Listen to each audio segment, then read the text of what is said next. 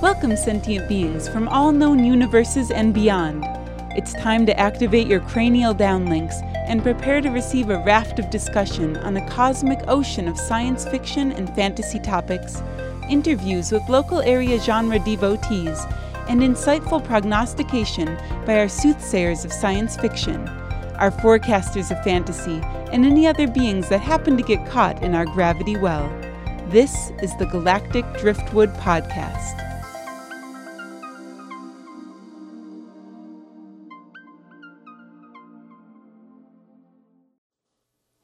Well, here we are again for our welcome to our fourth episode podcast, yes, of Galactic Driftwood Podcast. I'm Bill. This is Audie. Charles, John, and with us today a special guest, Josh Cato, cosplay extraordinaire. He says no, but he's being very modest. No, he is. Could you turn my volume? Yeah. Because you've turned him down too far, I think. But no, sweet. No, Josh is, dude. You're in a special class all your own.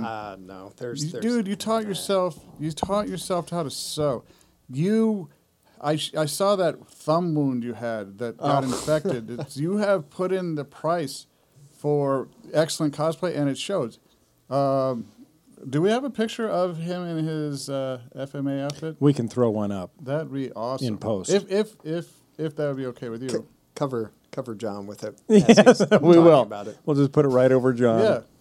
But yeah, well, Josh. So here's the thing: how long have you been doing this? So actually, the first time I ever cosplayed was almost 4 years ago. It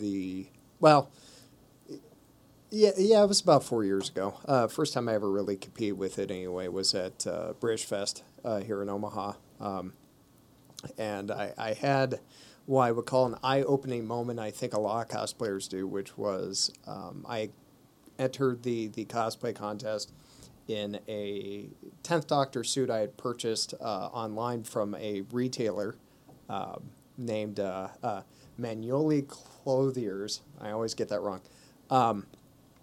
And I entered the contest actually wearing a women's version of the 10th Doctor coat that Bill's wife had lent me because mine hadn't arrived yet. And we get to the end of the contest, and the judge pulls me aside, and she said, "Man, that was fantastic. You look exactly like the character. We can't award you anything." And I went, "But I look just like the character." She's like, "Right, but you didn't make any of it." And I went, "People make these?" Yeah. Like, Right. it just blew my mind because you see a lot of the costumes, and they look store-bought and professional, and she's like, "Yeah, people sew their own and do all the armor crafting and leather work." And I went, "Oh man, I have to get started then." And went out and bought a sewing machine on Amazon Gold Box deal, and then started with a pillowcase, which was terrible. And then I did a second pillowcase, which was slightly less terrible, and kind of went from there. So I could actually learn to sew just by sewing pillowcases? It's kind of funny. Most people who start sewing having not had any experience before, there's a few starter projects everybody does, which is a pillowcase, some type of bag, and then usually like a T-shirt, something basic and simple that you can follow a pattern on. If you get through those and you're like, I hate this, I've not enjoyed any part of this, it's probably not for you. I would get to the end of one of those projects and go, okay, like, there's definitely stuff I could do better. I'm just not sure how to do it yet, so I'm just going to keep banging away at it until I have it figured out. And now I'm fully tailoring my own suits and occasionally making stuff for other people if they ask me really nicely. And the stuff he's making is amazing. I mean, you know, you would think if you're just making something for cosplay, you want it to just look good on the outside. But his goes so far as even the inside of the pockets are lined. Yeah, things that people will never see. Well, there is earlier before we started recording, I talked about what I would call like an uncanny valley. And there's sort of the same thing with cosplay for me a little bit. And I've talked to other people about this, where if you take a character, particularly an anime character, which is where a lot of cosplay comes from, there's two directions you can go with it, which is super saturated, very cartoony, but you should be cell shading yourself at that point and really try and make it look like it's a drawing. Or, and this is the direction I prefer go to most of the time, try to make it realistic. Bring it into the real world. Yeah, if somebody wore this outfit walking down the street, it should look natural. And I have found that particularly as the skill set I possess has increased, and as I've kind of jumped in the competition ladders, the closer you get to, well, I'm in the master / professional division now. As you should be. And everybody there is making clothes, not costumes. So if I make a suit, it's fully lined. It's got interior pockets. It's a suit that you could, wear down the street or have professionally tailored. And I kind of like going that direction because even if I stopped cosplaying tomorrow, I have a skill set now that I possess where I could go to the fabric store, find a material I like, and make myself a really well-tailored suit. And instead of paying anywhere from $1,000 to $4,000 for a really nice, professionally tailored suit, I could do it for $200. Do you feel better knowing that lining's there? The lining that no one will see. Does it make you feel more like you've done what you're supposed? Like it completes your cosplay? Here's what I could tell you. I have made suit jackets without a lining. If you've ever tried to put a suit jacket on over a shirt without a lining in it, you notice a difference. Most of those little details I put in because it's A, the proper way to do it, and B, it doesn't really take that much more time or effort now. When I first started learning to do some of the more advanced tailoring techniques like pad stitching and composing the canvas that goes on the interior, appropriately lining like the pockets and doing proper welts, all that stuff. It does take time, but I'm also really fascinated and intrigued by some of the architecture that goes into that work. And it's at a point now where the most recent cosplay I did, which was a character from an anime called Full Metal Alchemist Brotherhood, I did a version of Lieutenant Colonel Mace Hughes for that.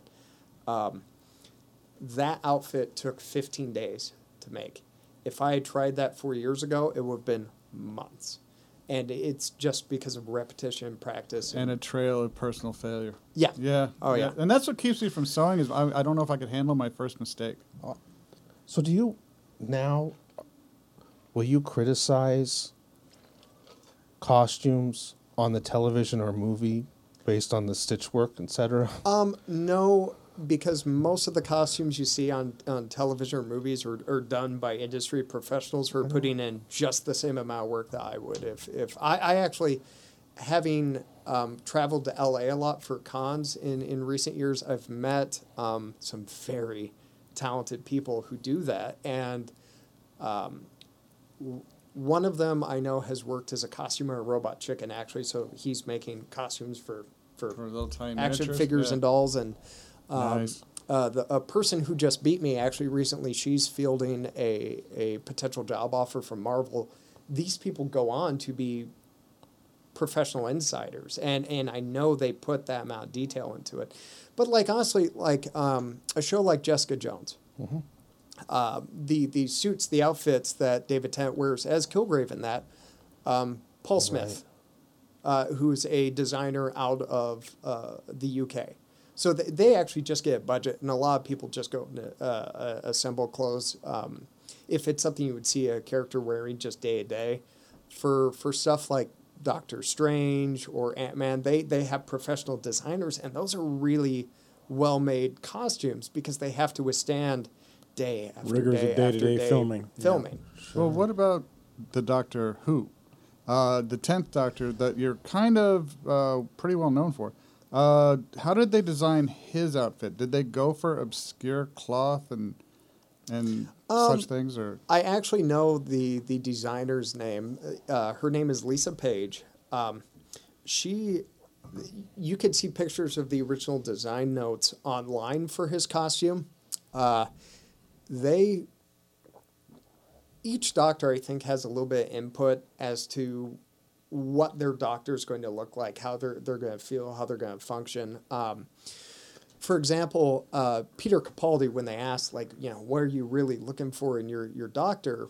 One of the things he said was, I want it to be so that any kid can find the stuff laying around their house and be the 12th Doctor, which is why early on he was wearing a hoodie and like plaid pants and because he wanted people to be able to pick it up and kind of, run with it. Little kids. Is that why he went with the sunglasses Sonic? Right. Actually, that is one of the reasons. David Tennant's costume, he wanted to be a bit more, what's the word I want to use? A bit more fashionable, but still, action-y, I guess. And the brown suit in particular was made from old Gap trousers that they were able to get their hands on. The Gap? The Gap. Okay. So it's funny, here in the States, it's a kind of an okay brand.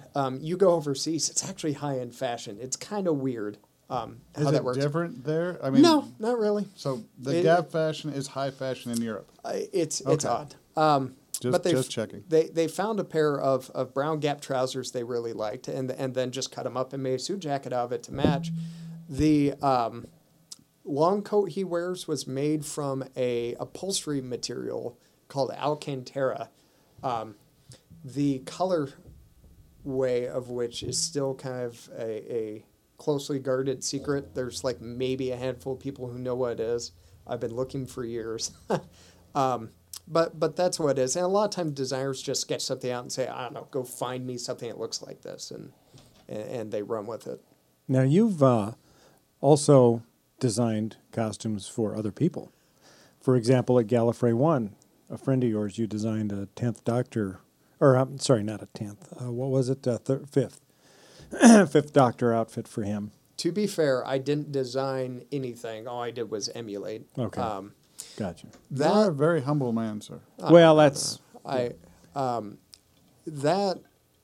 So it's very difficult for me to find time to make costumes for other people just because I'm a software developer and Bill, you working in IT kind of know the hours we keep. Right. It's hard to find time to do anything.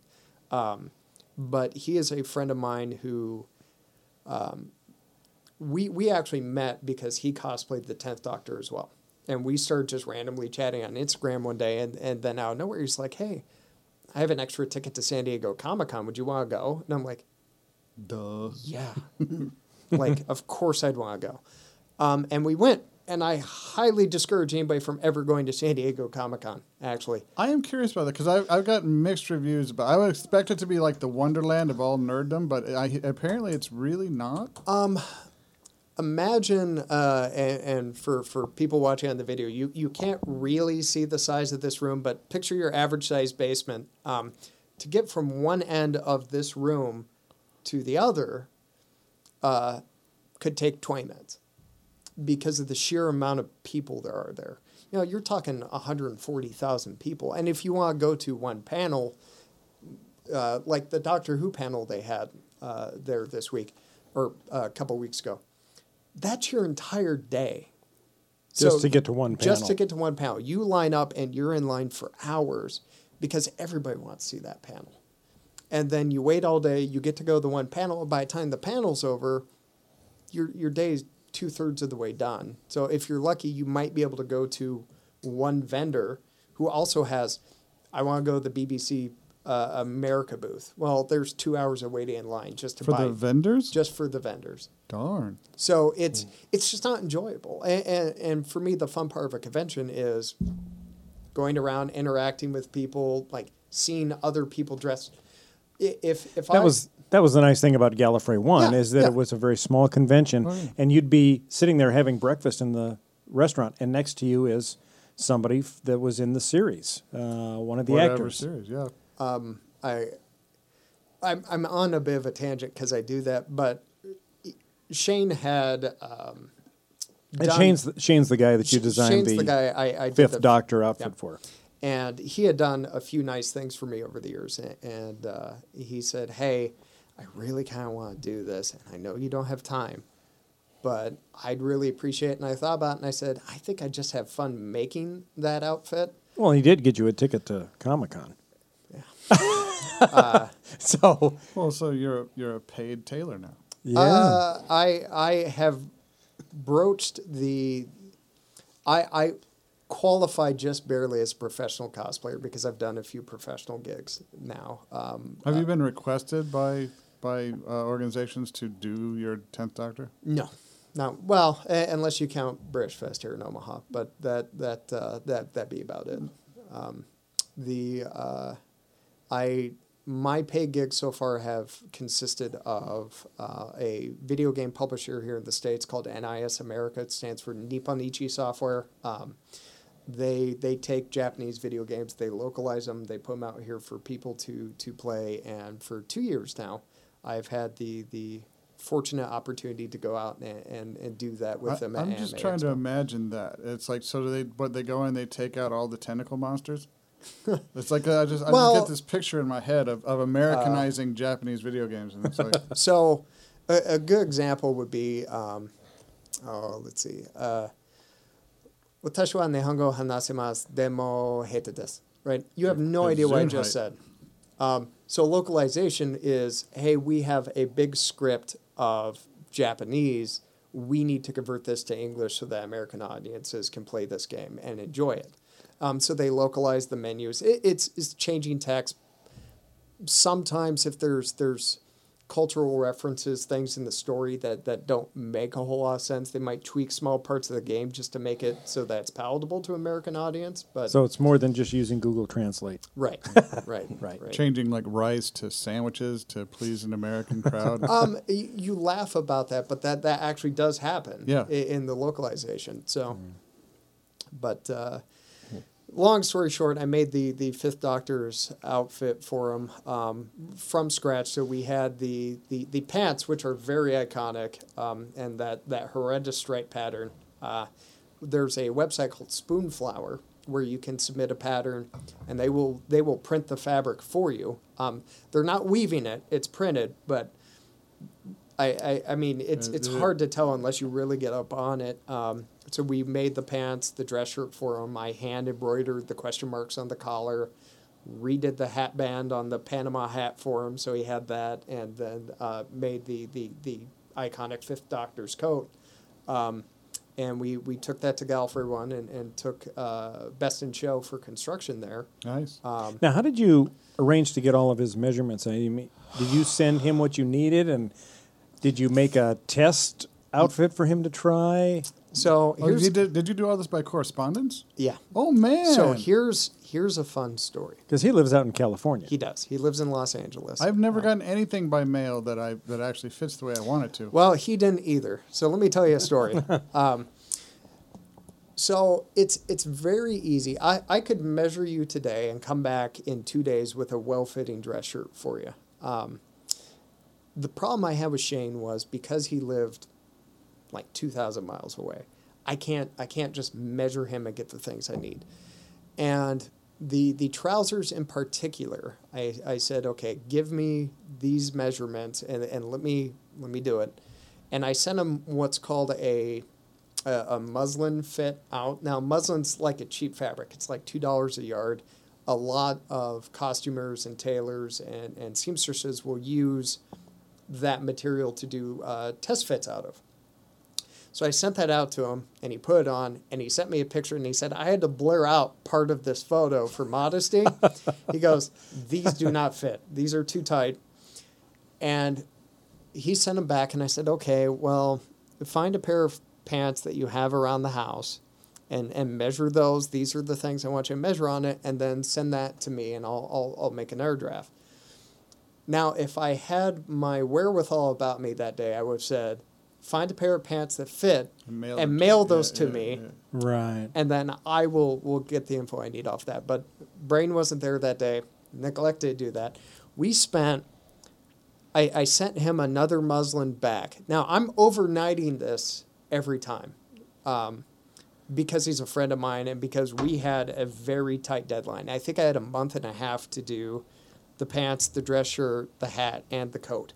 And were you doing your own I was redoing a tuxedo suit coat at the same time for myself. So For the same convention. for the same convention. So I'm trying to get all this stuff in. So I'm overnighting these things back and forth, and it shows up.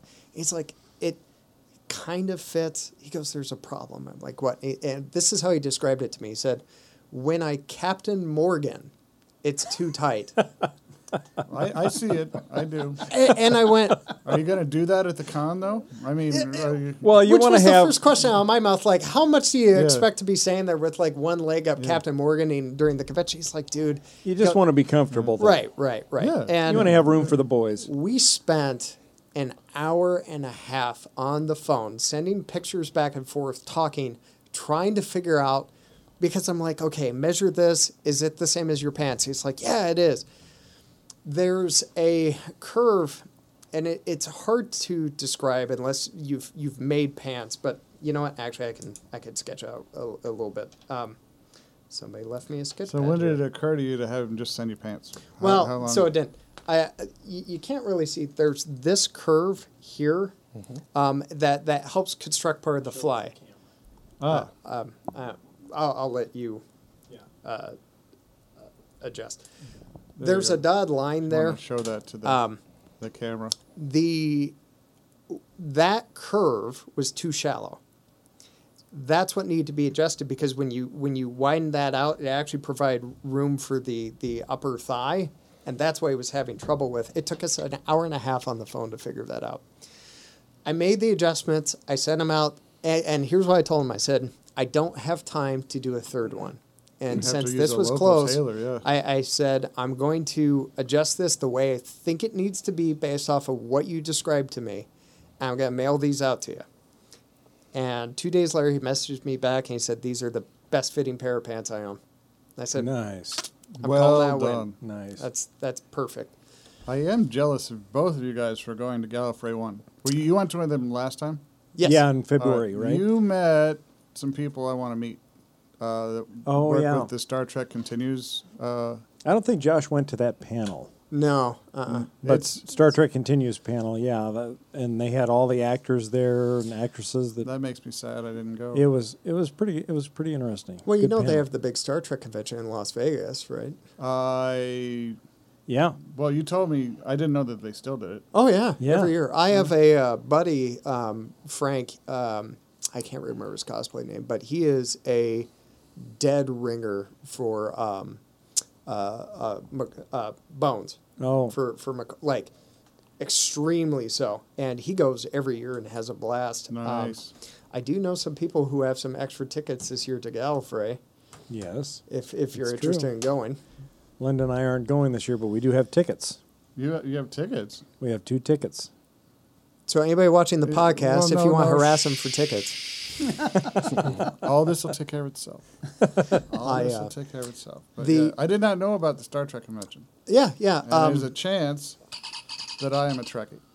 It might, small it chance. is a small chance that Okay. that might be true. So, yeah, I'll have to check that out. the Oh, I brought this because I wanted to show the crowd the little red thing on it that Comic-Con made me put a band on my phaser because it might be dangerous.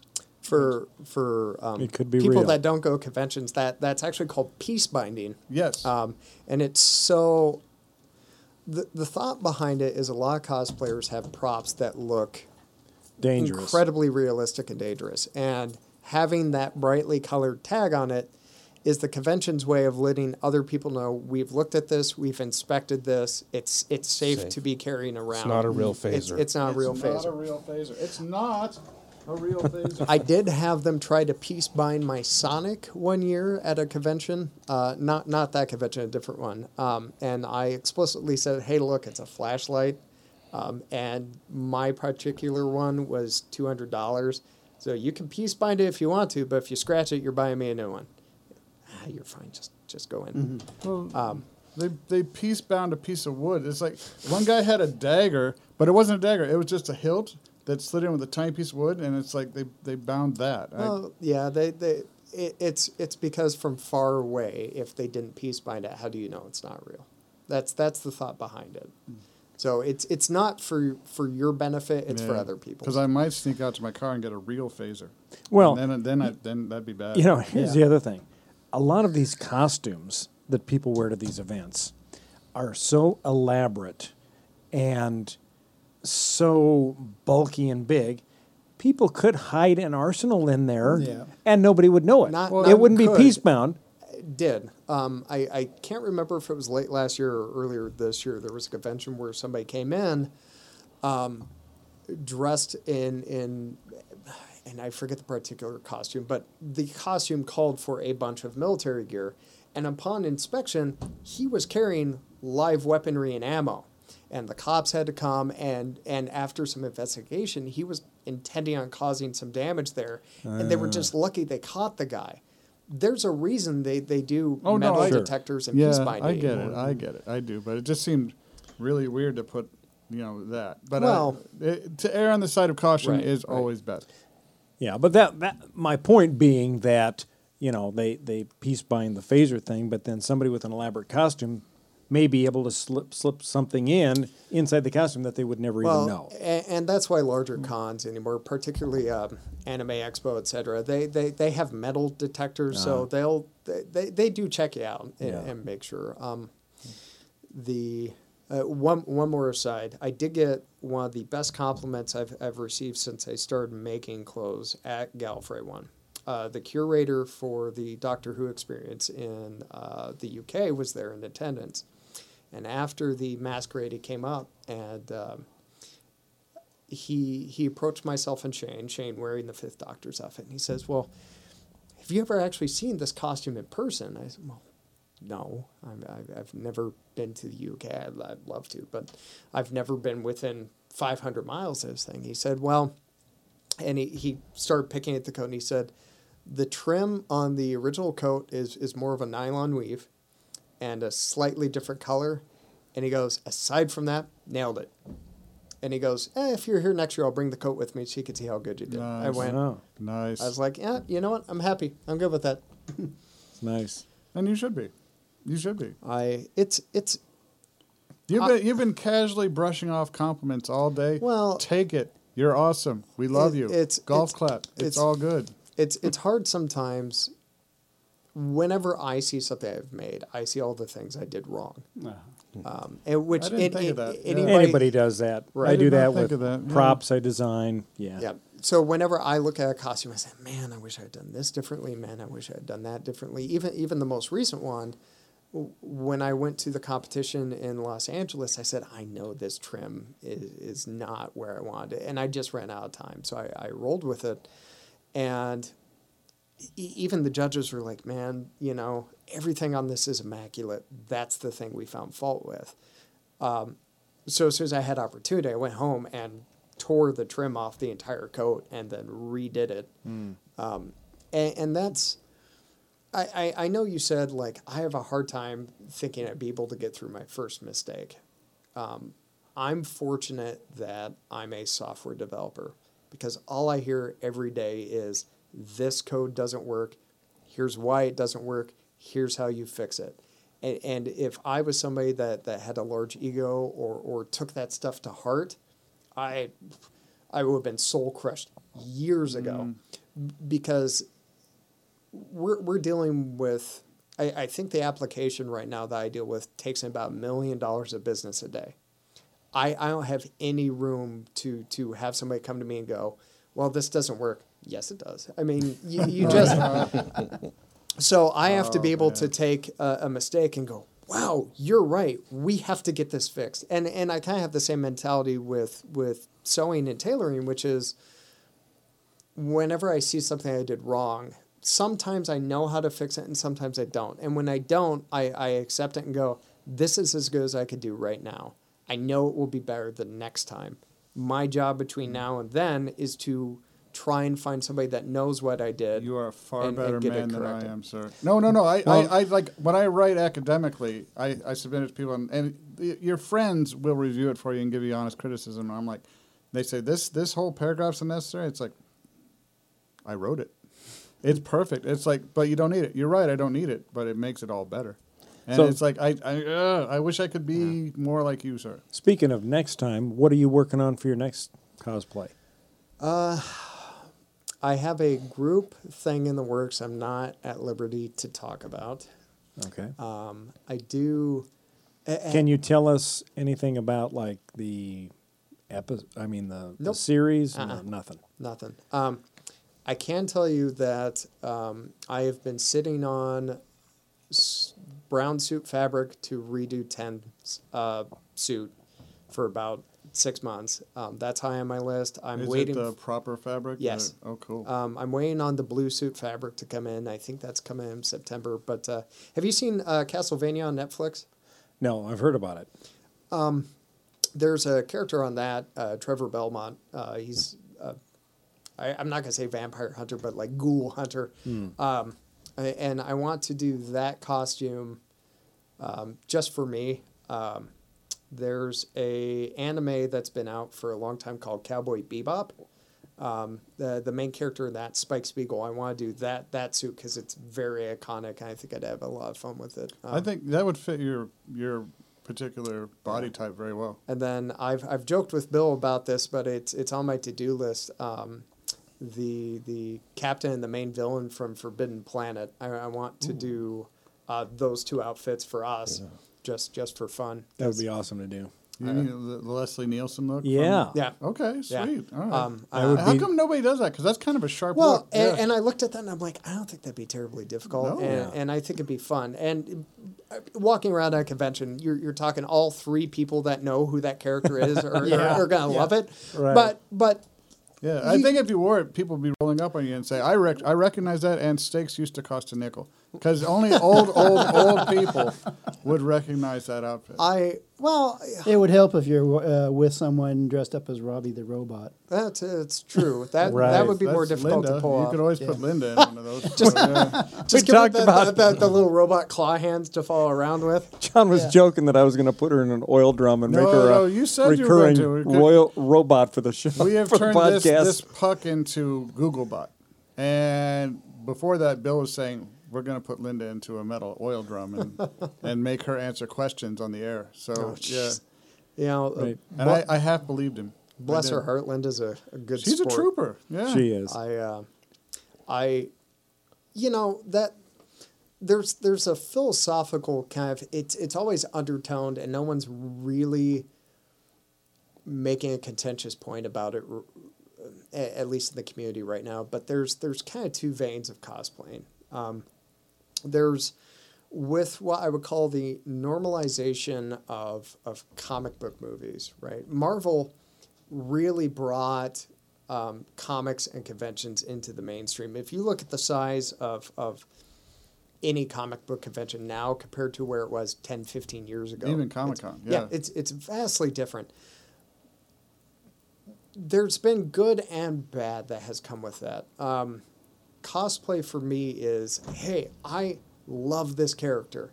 And if I see a person at a convention in what's clearly just a suit they got at Goodwill and some random looking brown trench coat, but wearing 3D glasses and tennis shoes, I'm like, that guy's into the 10th Doctor. We could totally have a conversation for an hour Right.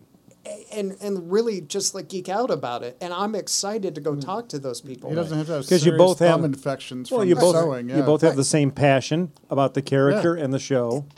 Absolutely, and Yeah. that's always been kind of the joy of cosplaying, which is you immediately recognize when somebody loves and is into the same things you are. Right. There's a flip side of that now, which is people who are really just using that as kind of a backdoor entry into here's hoping I can get famous, and these are Cosplay is getting famous? there Or are. nerd culture is getting famous. Well, a little bit of both. There's a lot of cosplayers out there right now who have a lot going for them that I don't, which is being young and pretty but they If you're not young and pretty, what are we? Yeah. It's like there's a table of old and ugly here that you're talking to. but these are kids who are I'm going to just latch on to whatever's really popular and see if I can't throw something together to get more followers. And that's really what it's about, is I just need to get more followers. And they set up Patreon, and they have private photo shoots you can purchase, and more power to these folks. I mean, if that's a means of income and a way to get your name out there, I'm happy for you. What gets lost a little bit along the way is that love for the source material. Yeah. And sometimes you can go up and talk to somebody and be like, oh my God, like you're dressed as this character from the show I love. And they go, oh, I'm not really into this character. It's just, this is something I threw together. And there's that disappointment there, because these used to be safe spaces, right? These were the places I could go and be geeky and nerd out and meet with like-minded people. Yeah, and know, like, I could talk about random Star Trek obscure trivia, and no one's going to judge me for it. Yeah. And as that more mainstream culture's kind of... Are you talking about non-local cons more than local cons? No, not necessarily. I haven't run into any of that elitism. I had a guy at Comic-Con last year rolled up on me with a rusted trike, and I looked at him and was like, that's Miri. That's Star Trek Original Series Miri. And he did a perfect character from that, and it's just, it was awesome. But it's like, I haven't run into any elitists. I think it really just depends. I have seen it more out of state at some of the larger conventions. And you see it even with the Doctor Who community. It gets vicious. People talk about, well, you can't wear that. It's not screen accurate. Like, oh, that's good. That's close, but it's clearly inferior to whatever. And I've never understood that elitism, because to me, it feels like, particularly growing up and being into sci-fi, fantasy, comic books, reading a lot, you tend to catch flack from a lot of people I would consider like mainstream society. Mm-hmm. And to suddenly turn around and have these people who used to suffer alongside you now criticize you for this thing that you're supposed to all love and enjoy. I'm like, right. I don't understand the mentality there, and it feels like we're eating our own. So we should be encouraging each other to do this kind of stuff, because it only makes the movement larger and stronger, and encourages people to do more of it. Because part of it, obviously, is the enjoyment of watching the show. But there's a huge enjoyment factor in sharing that love with other people, talking about what you loved about a particular episode or a particular character and why, that I think, really makes people enjoy it. I mean, we've been sitting down and we've been watching The Expanse, and, everybody has access to it. They could sit. Well, everyone who wants to go through that paywall, right? But we do. But you guys do. We do. And any of us could sit and watch it all the way to the end. But we choose not to. We choose to wait and watch it with each other. Yes. Because we enjoy the talking about as we're watching it. I have right? all of them at home, and I could watch them. Yeah. Yeah. I said, thanks for inviting me, Bill. Hey, I've been trying to get you to watch The Expanse for years. We just hang and have fun. And in fact, we're going to do that after we're done here. You're more than welcome to. It wouldn't make much sense to you at this point. Well, no. Believe it or not, of all things, as soon as I get out of here, I'm running to the fabric store. So, I had a question about this elitism. And is elitism the right word to use? Because every once in a while, like especially when I'm at Comic-Con, I run into people that I say, can I take a picture? Because I run around taking pictures all the time. Sure. And they say you can, but you can't publish it. And so I'm assuming these people have a brand, that their look is their brand. And what is that? Because you obviously have a brand. I mean, a little bit, just a tiny bit. No.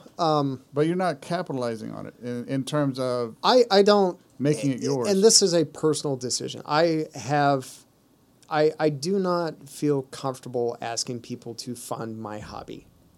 Because that's what it is. This is something I do for fun. And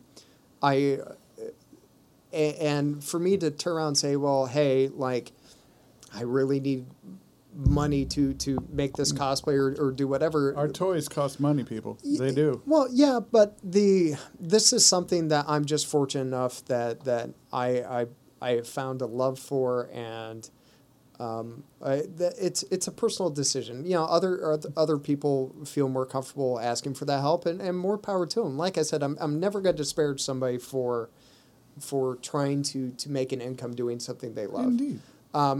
With cosplay, there's a handful of rules to follow when taking pictures of somebody. Oh, yes. One, never take a picture of a cosplayer when they're eating or drinking or on their phone. That's a I private. always ask Yeah, yeah. before I take any pictures.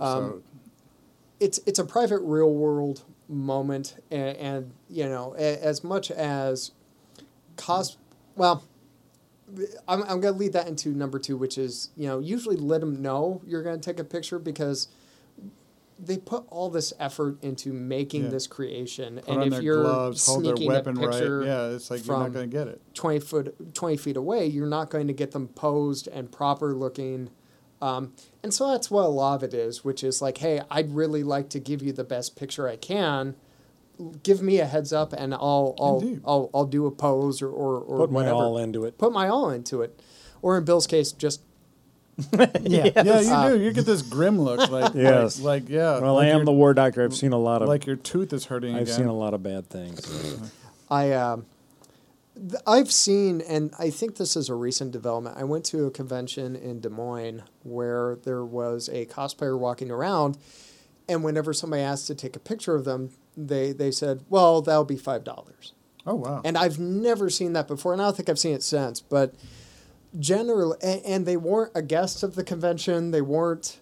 It was just a random person walking along, and I'm like, you know, if people are willing to pay that, then I guess there's a business opportunity there. But no.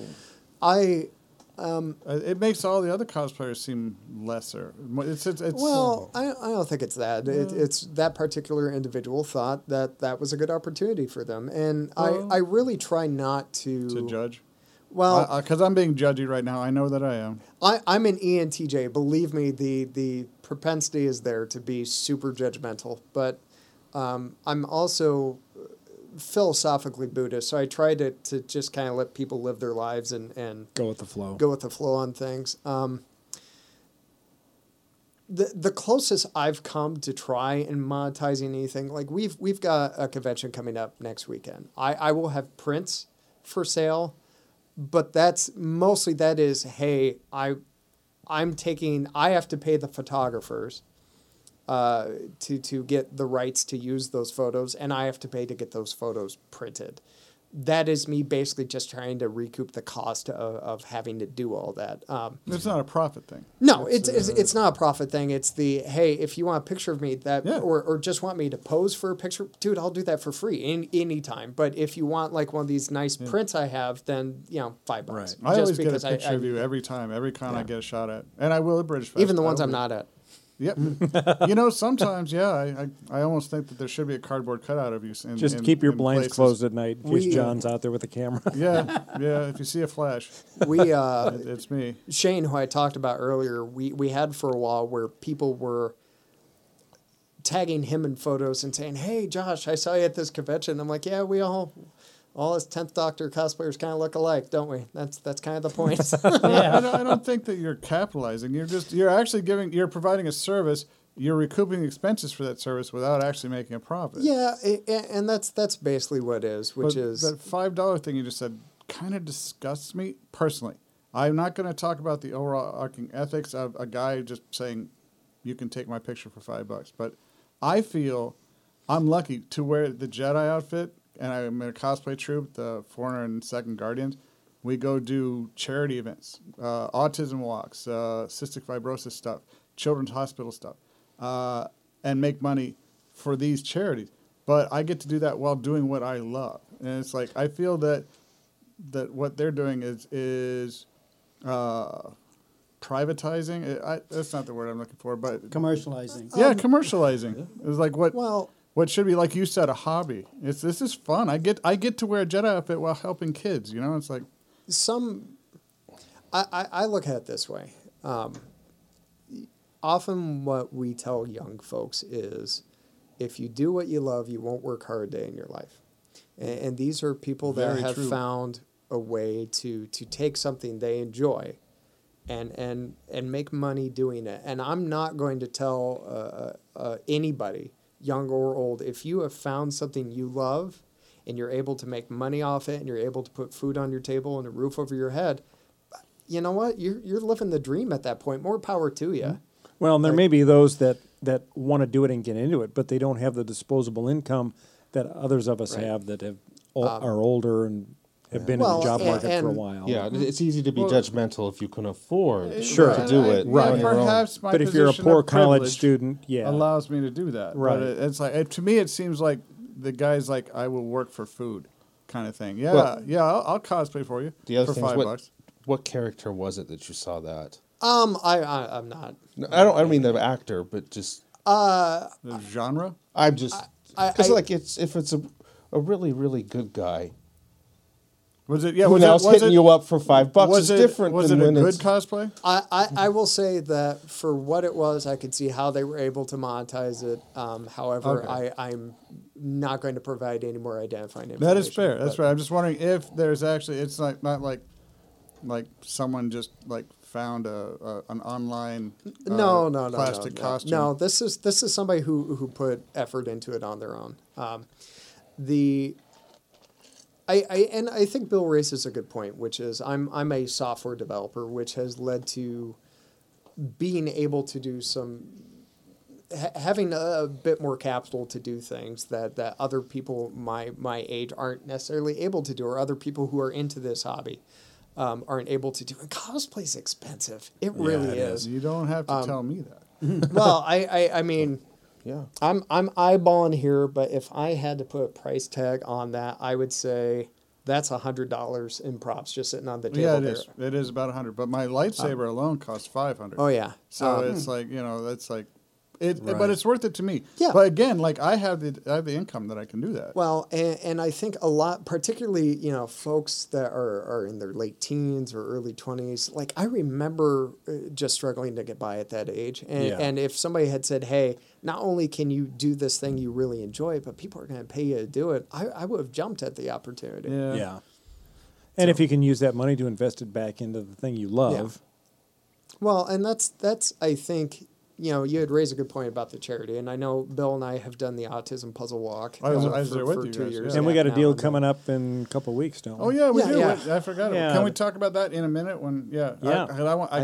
I need your help to But remember that. it's not much Okay. different. I mean, if you could look at it like I've listened to street musicians and I don't go thank you and just watch. If I sit there and listen, Yeah. then I'm And then throwing you throw some money. throw in some the- money. If I'm Then you've seen me, my Jedi. Give me money.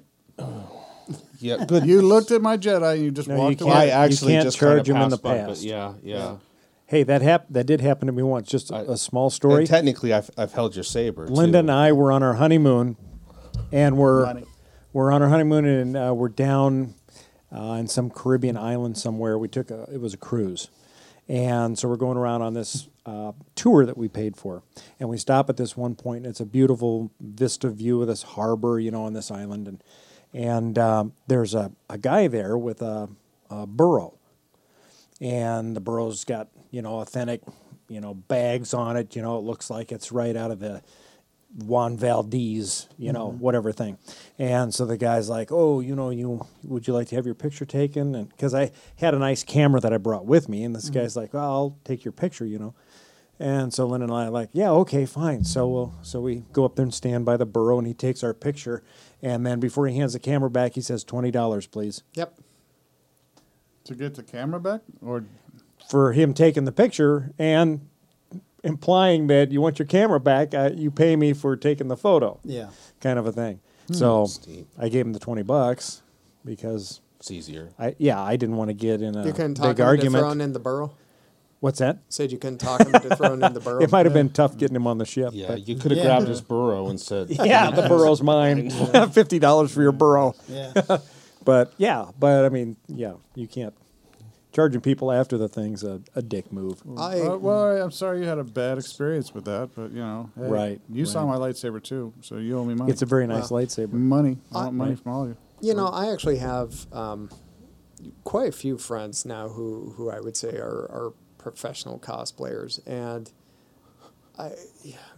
it's for these folks, particularly a lot of them, they are providing a service along with it.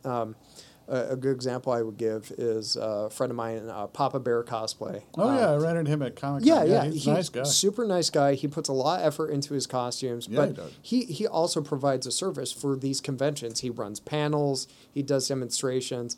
And if I have no idea what his primary source of income is, but just based off the services he's providing, I'm like, that guy absolutely is earning like his keep. He had an advertisement that the week after that he's in South Dakota, and he's like all over the place. So this must be. I mean, I don't know what else he could do. Really. He also, small shout out, just had a small documentary put up about him on Sci-Fi, which is worth watching on the Sci-Fi channel. Nice. Yep. All right, I'll check that out. But nice. I'll post that to my nerd site. So yeah. Well, cool. But that's why I said like I don't like judging people because you never know what somebody's situation is. You don't know what they do for a living during the day, and I'm not going to turn around and tell somebody just based off of their very catered social media interaction that clearly like there's something shady going on or I don't think it's worth it. I mean, they clearly found an audience. They clearly found a market, and good for them. No, I have nothing against cosplayers asking for money, but I do. The guy who's asking for $5 for a picture seems to go against convention. And if this is how things should be, then shouldn't conventions say that we? Generally, like I said, I think that was a one-off, and I don't expect to see a whole lot of that just because I imagine conventions would quickly put a stop to that unless they were a guest, in which case that's a very catered experience and where, you're going to see the professional cosplayer. And I...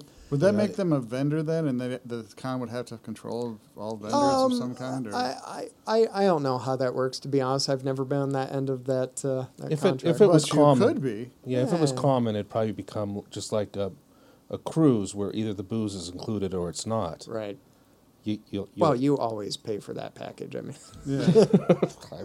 But I mean, it's like if that was the case, a large portion of my enjoyment would go out because I'm not going to pay $5 to every cosplayer. I actually read there was a convention. I want to say this was last year that banned cosplay from the convention of all forms. Said no cosplay will be allowed here. What con was that? God, I wish I could remember the name of it. I want to say it was in the southeast. Did anyone go?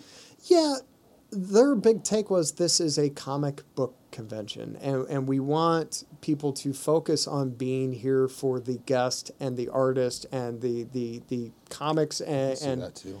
And when you read it, they made really good sense in a really poorly thought out argument, and they didn't acquiesce, if I remember right, and they said, and obviously there were people who didn't go at that point because they said, well, the whole reason I want to go is because I want to dress up. I'm serious. I wouldn't go. And it's like, well, would you?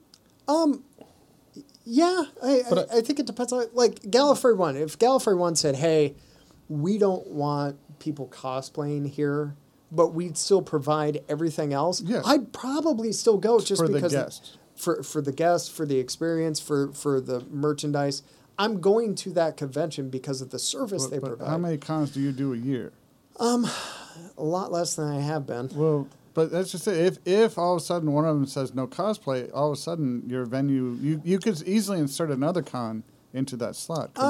Maybe. Depending on the nature. Like if it's an all Doctor Who con, I think I can see it. I can go to a con without... I might go for, it's like going to a writer's workshop or something. I want to go meet the writers. I want to go meet the creators. Actually, I don't necessarily want to dress up. I'm going to take that as I'm going to see you at British Fest. I'm going to see you at British Fest, aren't I? But I'm probably not dressing. That's fine. Well, you don't have fine. Here's, people don't care. A lot of people don't. We had talked earlier about how there's good and bad that comes with the normalization of some of this. And cosplay has really kind of brought in some mainstream folks who just want to get dressed up and show off and aren't necessarily there for the creators or the artist. And I think if you as a convention say, look, we're paying money to have these guests in, to bring these artists in, to bring these vendors, and we want the focus to be on them, I could see them making that argument and say, we're trying to cut down on some of the outside noise. We really want you to focus on the convention while you're here. I could see that. E3 for a while was closed off to the public, and it was just industry insiders and the press, because what they realized was when they opened it to the general public, it became more about having the general public have a good experience than it was about talking about the video games, talking about these innovations they have coming up. And they said, we don't like the direction this is going. This is starting to really degrade the experience. Kind of the other way completely since they, then. they have. And I think a lot of it's market driven. We're kind of hitting. I gotta say, you're the best guest we've ever had. I just want to say you're awesome. And the only. Yeah, but I think there's now a really high bar. So it's like You've heard the term peak oil, right? no. Peak oil, and Bill, correct me if I'm wrong here, is basically once we hit peak oil, then The amount of oil available, Only drop. decreases. Yeah. Right. you're over the hill. I think we've hit peak convention. We are saturated with conventions. You can pick any weekend. There is one going on somewhere here in the States that's within driving distance from you. I'm going to 2 in August alone, and August used to be a slow month. The problem with that is that the market's so overtly saturated right now that attendance is starting to drop. I think British Fest is having a problem with that. And, So yeah. well, I think even Okamicon, just for the looks of it this year, felt a little It more empty seems to a me. little empty, yeah. And a lot of that is just because there's so many options in the marketplace that people don't know where they want to go to. And Wizard World's a good example. Wizard World has a convention in a new town almost every 2-3 weeks. And I know when I went to the one in Des Moines, it was almost a ghost town there. And it got to the point where on the last day they said, if you have a ticket and want to bring a friend for free, go ahead.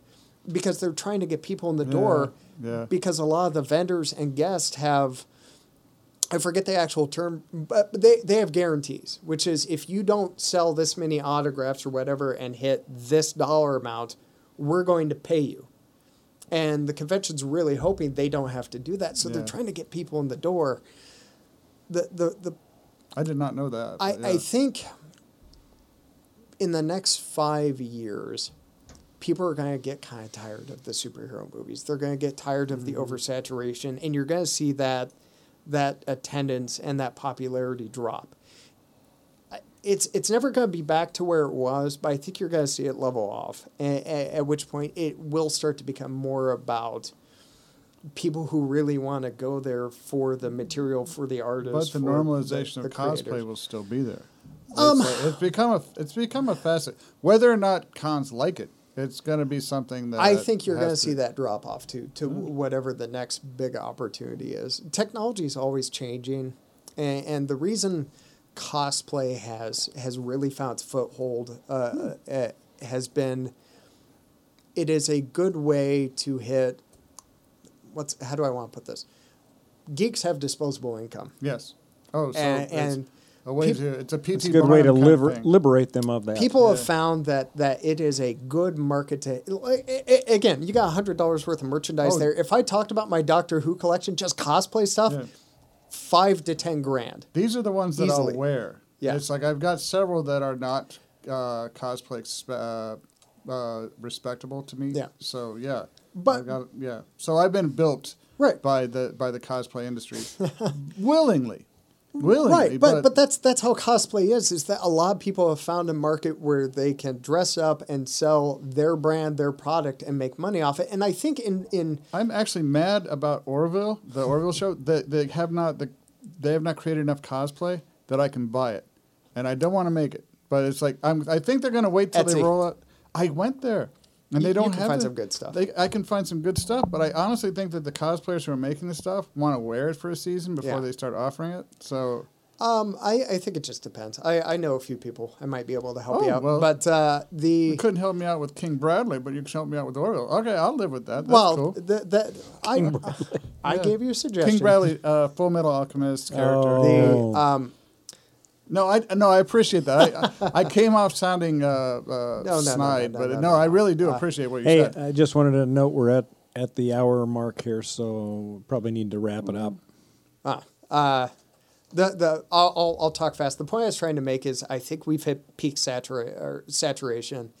As people move on to whatever the next big thing is, you will see that market start to drop, and you will see some of those people abandon this for money making ventures that will be easier. In which case, then it will kind of taper off back to what it used to be, which is people who are just in it for the love of doing it. Which is me and you and Bill Sometimes. and probably Charles And at some point. and Audie. Audie But did. speaking of John and Speaking Josh of me, and and Whatever my me, name is. he I- forgot your name. He I literally just forgot I your looked name. at him and blanked out. Oh my God. The three of us are going to be doing cosplay Saturday, August 11th, from 10 a.m. to 1 p.m. It's going to be a benefit to help Title I families, which includes students or families residing at area shelters and agencies, etc. And this will be the first time they've done the event, so they're looking for cosplayers of all stripes to come down and strut their stuff and help them raise funds for these families. So we're going to be doing it, and we'll be reaching out to You're gonna be others the in the community. war doctor? I'm going to be the war doctor. I'll be Jedi. I'll be the Jedi. What are you doing, Josh? Oh, yes. A 10. 10th? Yeah. Yeah. Oh, yeah. All right. Are you bringing the TARDIS? No. Did you ever get that fixed? Cause No, you were- I haven't yet. There's, at some point, I think I'm gonna have a second one built, and that was my shout out to my brother-in-law Keith's Woodshop. That was the first TARDIS he ever built, and so Oh, very nicely done. yeah. No, he did a fantastic job.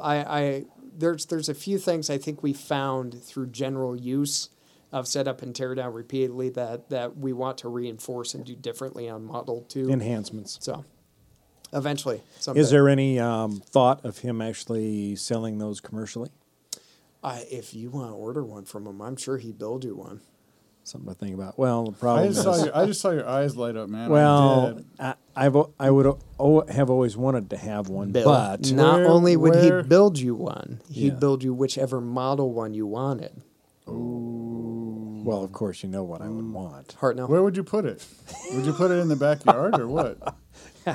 No, that is the problem. Is that Yeah. I don't have the space for it. Now, what I have thought of doing Are we? is Are, we're over a little bit. do we We're just ru- want to do an extra long one? We're Because running- there's a We'll lot just of do a stuff little we We're, want to we're cover. running Yeah, let's long. go It's ahead. all good. We'll do it. I have thought of just building one like it's stuck in the wall, and just having the face of the TARDIS. I sticking think out of that the door basement. right there, if you did it right, Yeah. would look fantastic. Yeah, Yeah. something to think about. It's true. Yeah. Didn't you? Weren't there other like? Yeah, I there's feel some like other a bit- stuff. We'll just get to a few things I just wanted to mention on this show. Is Sorry, that I'm chatty. that's No, right. no, No, we well, appreciate great. it. This is this is what people want to listen to. They don't want to listen to old people talk about things behind paywalls all the time, which is what we seem to do. Well, you Well, actually, yeah. I mean- for example, our last show, we probably pissed off a lot of people yes. by talking about discrimination. puppies. The sad puppies. Do you know what the I- sad puppies are? I have. Here's my take on it. I am aware of enough of it to know it's a thing, and aware of it enough to go. Yeah, I just want to read books. I'm staying out of it. Yeah. Well, we didn't. So it's like we're probably gonna get some. we major- Well, it was touched on nice seeing you. Yeah. We touched on it. we- But anyway, I wanted to talk about some stuff coming out soon. Actually, in December, there's a new movie coming out, Alita Battle Angel, which looks very good. That'll be at the theaters. And series is set in the post-apocalyptic future. It focuses on Alita, who is a cyborg who has lost all memories and is found in a garbage heap by a cybernetics doctor. What are the odds? I mean, if you're a cybernetics doctor, you're probably always going through garbage heaps. Well, they explain that. Well, There's Okay. it's a little probably more common than In the with- post-apocalyptic future, well, that it's just would like make it's sense. just like everybody's an Let me- engineer now. how much backstory do you want here? Because I can actually explain why he's digging through the trash without. Yes, I think. let's. Will it ruin I it? want to hear about. I don't it's want to okay. ruin it. I'm okay. I'm well, you not guys gonna- cover your ears. All I'm not gonna just flash spoilers on the screen. It's not like a huge spoiler.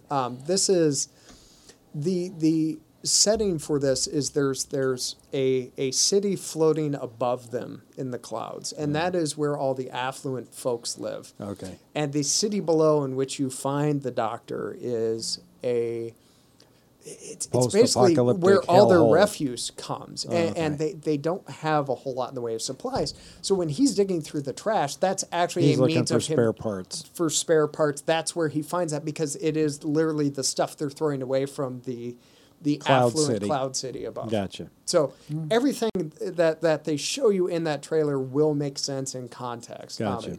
So the underlying theme is stratification. Those that have not. But he sounds like he had a doctorate in the liberal arts. Well, he Sorry. I didn't know. I just like liberal artists can actually make robots. Well, no, but he's living down below the Cloud City. well, Is he living there or is he just scavenging there? that is actually a plot point. I don't want to give that away. Okay, well then we Well. won't do that. But I could tell you as somebody that grew up on the original anime and the manga, it is absolutely worth seeing. If they're true to the source material, it's going to be exciting, violent, and have some really good philosophical questions that come along with it. Particularly with James Cameron, seeing what he's done with just about everything he's touched. Yeah. If I ever got excited about a realistic adaptation of a cartoon or manga source material, it's this. I'm crazy excited for this movie. It's been in development for almost 20 years. so, Wow. So- right, are they going to make this and we have to wait 10 years for part 2, 3, 4, and 5 Well, like they're doing with Avatar? I or- could tell you that Alita's there's 2 manga series that came out. There was and in Japan it's called Gun M, but here in the States they have Battle Angel Alita and then Battle Angel Alita New Order. And I'm pretty sure that this covers the first story arc. The second story arc is something entirely different. I'll be curious to see if they touch it with a future movie. I think a lot of it will depend on how this is received. But I cannot tell you how excited I am for this. I Like will I'm be there. doing Italian hands and everything. Nice. Like it's You are, yeah. high on my list. It's going to be a good movie. So that'll be out in December. And then following that, there's a new sci-fi series. On a real quick note, Yeah. is there such a thing as a non-post-apocalyptic future? Because that seems to be all the futures that they seem to be rolling Star out. Trek. Well, it's not Well, that bad if you're one of the elite Yeah, but living Star in the Trek takes clouds. place But- after World War III. are you? Well, true. Well, which version of Star Trek? Well, I'm not.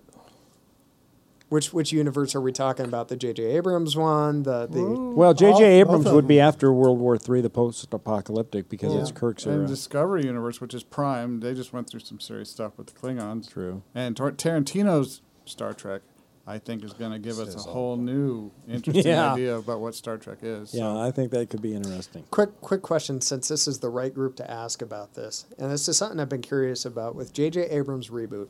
Yeah. It's very clear that Kronos has been destroyed, right? You see it Yeah. in the movie, and in the Abrams universe, yeah, the Kronos has been You're talking about destroyed. Vulcan. the moon on Klingon. Well, Vulcan was destroyed. No, the moon on Klingon. So Oh, if Praxis. Praxis. sorry, if That wasn't Abrams, though. because Yeah. Undiscovered Country, right? That Yeah. was the That's the catalyst original for them. universe. The to- whole premise of that was Praxis being destroyed. The Klingons wanted to talk if peace. you go back and rewatch the movies, when they show the Klingon home planet, that moon has been destroyed or is starting to collapse.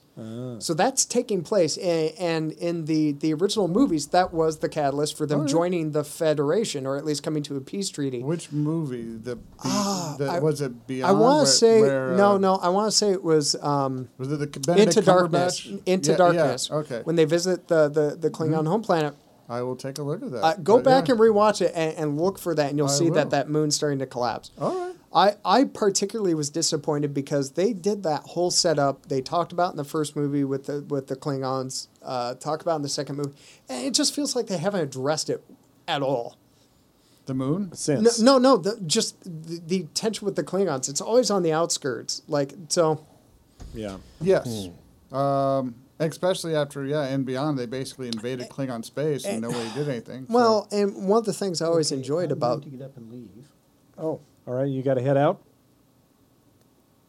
Personal reasons. Okay, that's Funny fine. enough. I think he's got to go to the bathroom. I'll let you out. Well, one of the things that I always enjoyed about Star Trek was the politics, which is probably not a popular answer, but No, it is for I me. think it I is, agree. yeah. seeing how the different races or different civilizations interact and the different accords they've had to come to, and the politics between the Romulans and everybody, that was always interesting for me. And so the Abrams movies, I've been like, man, that's really just kind of non-existent. Well, Yeah. that's because I feel it's more generated for, and this may sound like a cop-out, but millennials who want more flashy things, which is kind of what the Abrams universe is. It's very fast-paced, fighty, a lot of firing of guns and driving of it's motorcycles definitely for some reason. catered to a more general audience. Yeah. Well, Sorry, I didn't mean yeah. to sidetrack. No, you, that's Bill, okay. sorry.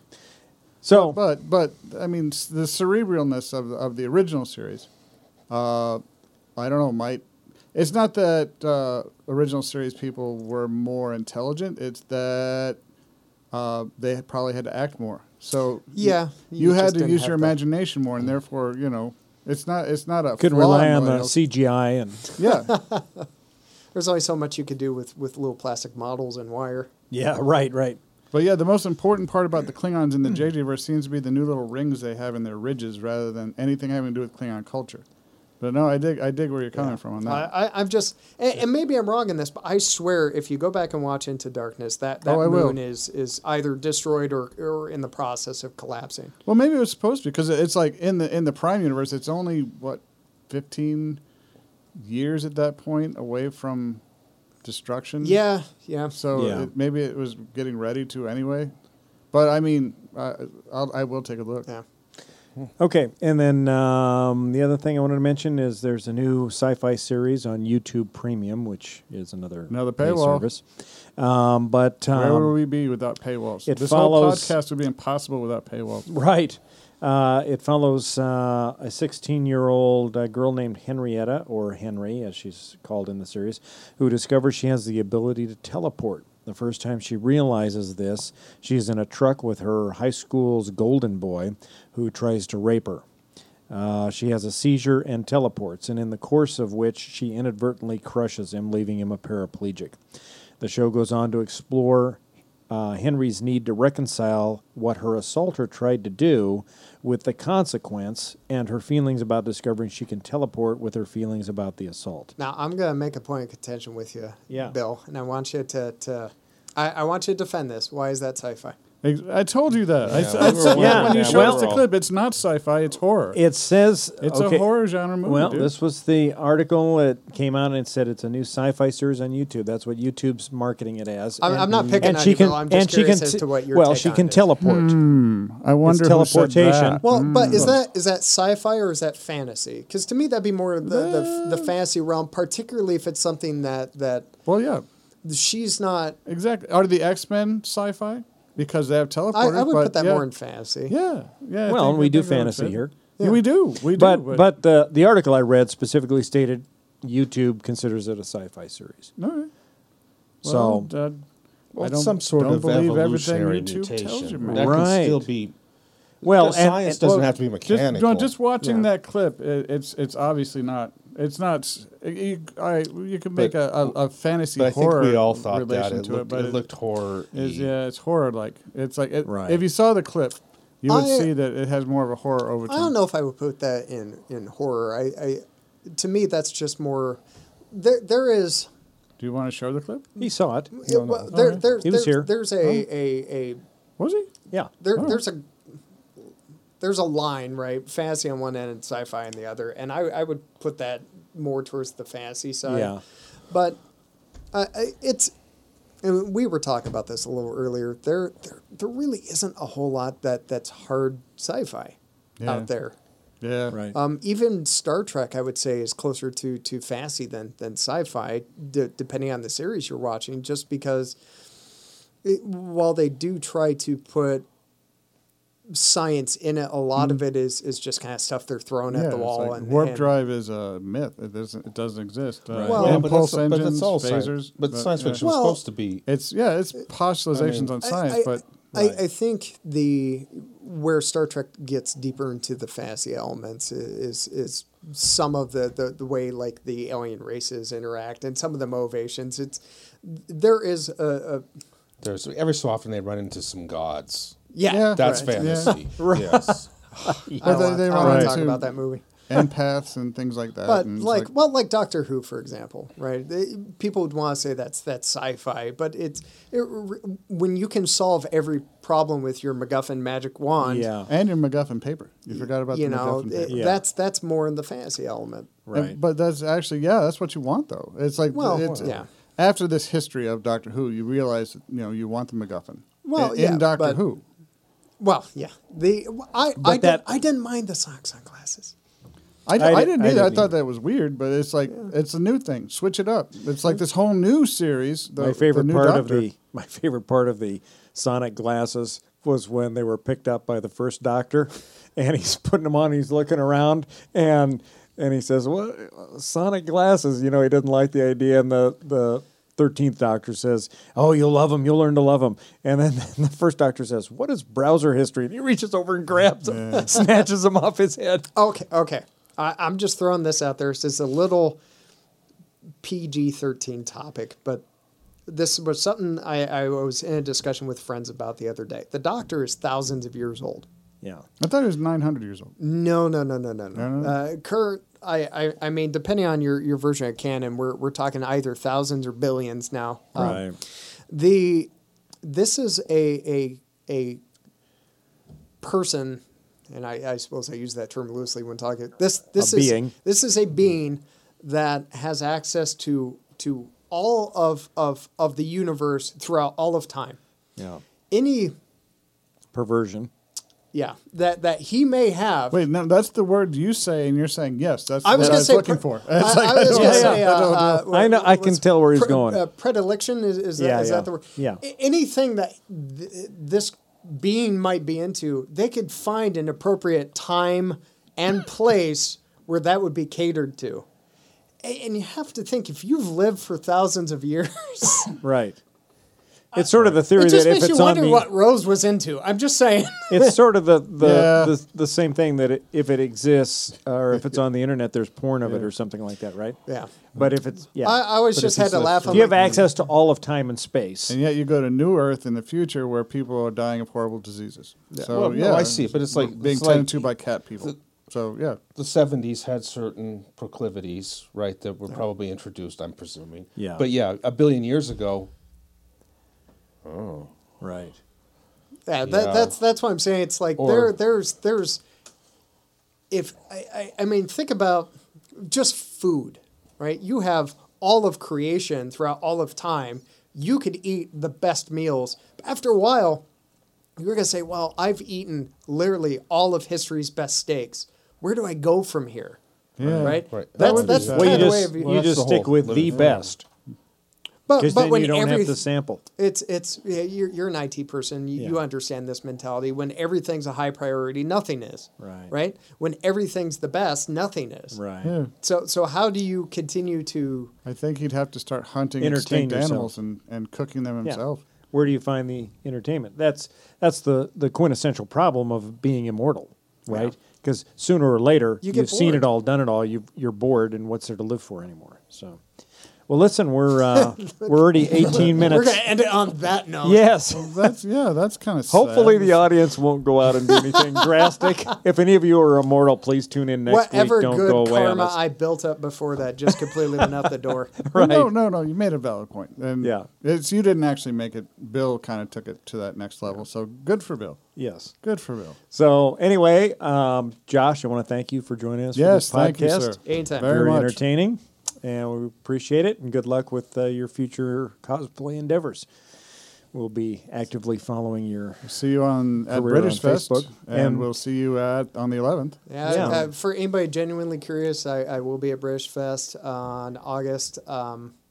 Well, and for anyone listening, by the time they hear this, British Fest will be over. Over. Well, then I will be at Wizard World Chicago. And they towards will the have end of listened August. to our live podcast from British Fest. Right. We yeah. are going to do We're gonna live do this, podcast. yeah. Our 5th will be at British Fest. Oh, wow. Yeah. So anyway, thanks everybody for listening.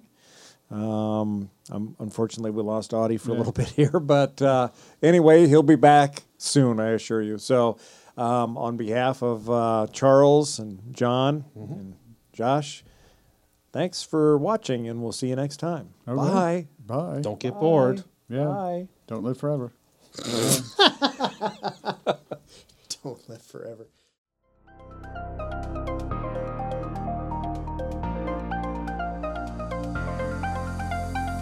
Thanks for listening to this episode of the Galactic Driftwood Podcast. For more information and past episodes, please visit our website at galacticdriftwood.space. And now, please deactivate your cranial downlinks, collect your towels, and be sure to watch your step as you exit the gravity well.